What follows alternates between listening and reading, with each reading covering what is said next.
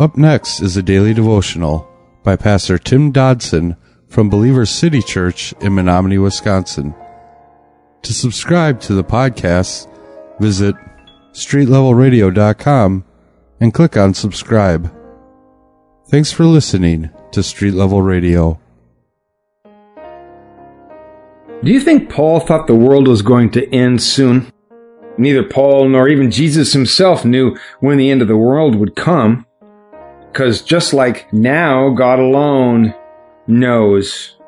For all practical purposes, however, we have been living in the last days since Christ's ascension. Therefore, we are to be ready for Christ's return at any moment. And anyone close to Christ feels, just like Paul did, the urgency of spreading the gospel. We're in 1 Corinthians chapter 10, verse 9, where Paul is in the midst of a dialogue where he's discussing with the believers there in Corinth this issue of idolatry, sexual immorality, and not staying focused upon what is truly important for themselves as well as the greater kingdom. Verse 9, he begins and says, "Let's not test Christ, as some of them tested and perished by the serpents." Wow, what's all this about? Well, the Israelites, the church in Corinth, and perhaps even ourselves, we tend to think God will not, discipline over our actions. We would say today that they pushed their luck. Their thinking may have gone something like this. Hey, God loves us, right? So he wouldn't do anything to us that would cause us any pain or would be viewed as an act of discipline, right? Wonder how many today in the greater church are guilty of such misconception. It's certainly a classic symptom of the rising emergent church in our day. To believe such is to ignore the God of the Bible and his historical interaction with his children. It's a lie. Such individuals are sending thousands to their death and possibly to hell with their flippant abuse of grace. I wonder how many of us have knowingly committed gross transgression with plans, to ask for forgiveness afterwards. This is called premeditated repentance. Except it's not repentance, and it won't work. These actions of your heart state clearly that you do not love the Lord and that you are not a believer. Those back coming out of Egypt, they were tested and they failed that test and they died by the bite of serpents. You can read the account in the Old Testament. But Paul is likening that same account to what the Corinthian believers were struggling with, and moreover, what we struggle with on a daily basis. Verse 10 says, "Don't grumble, as some of them also grumbled and perished by the destroyer."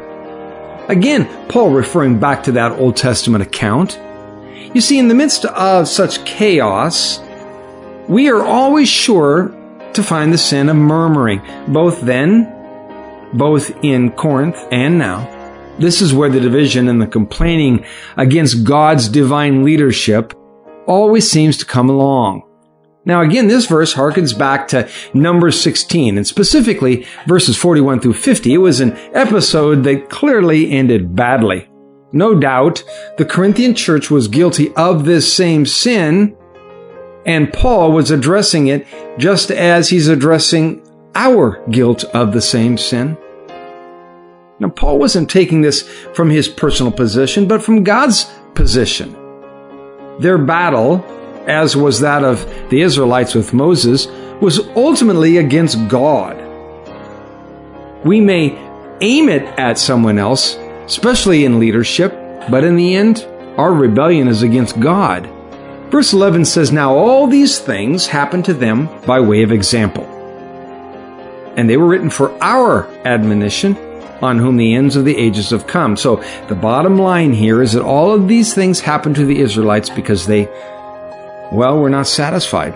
They were not at peace with where God had them. This is because they were not where they were supposed to be, gang. They chose to wander instead of obey, and they chose to be afraid instead of be bold in God's strength.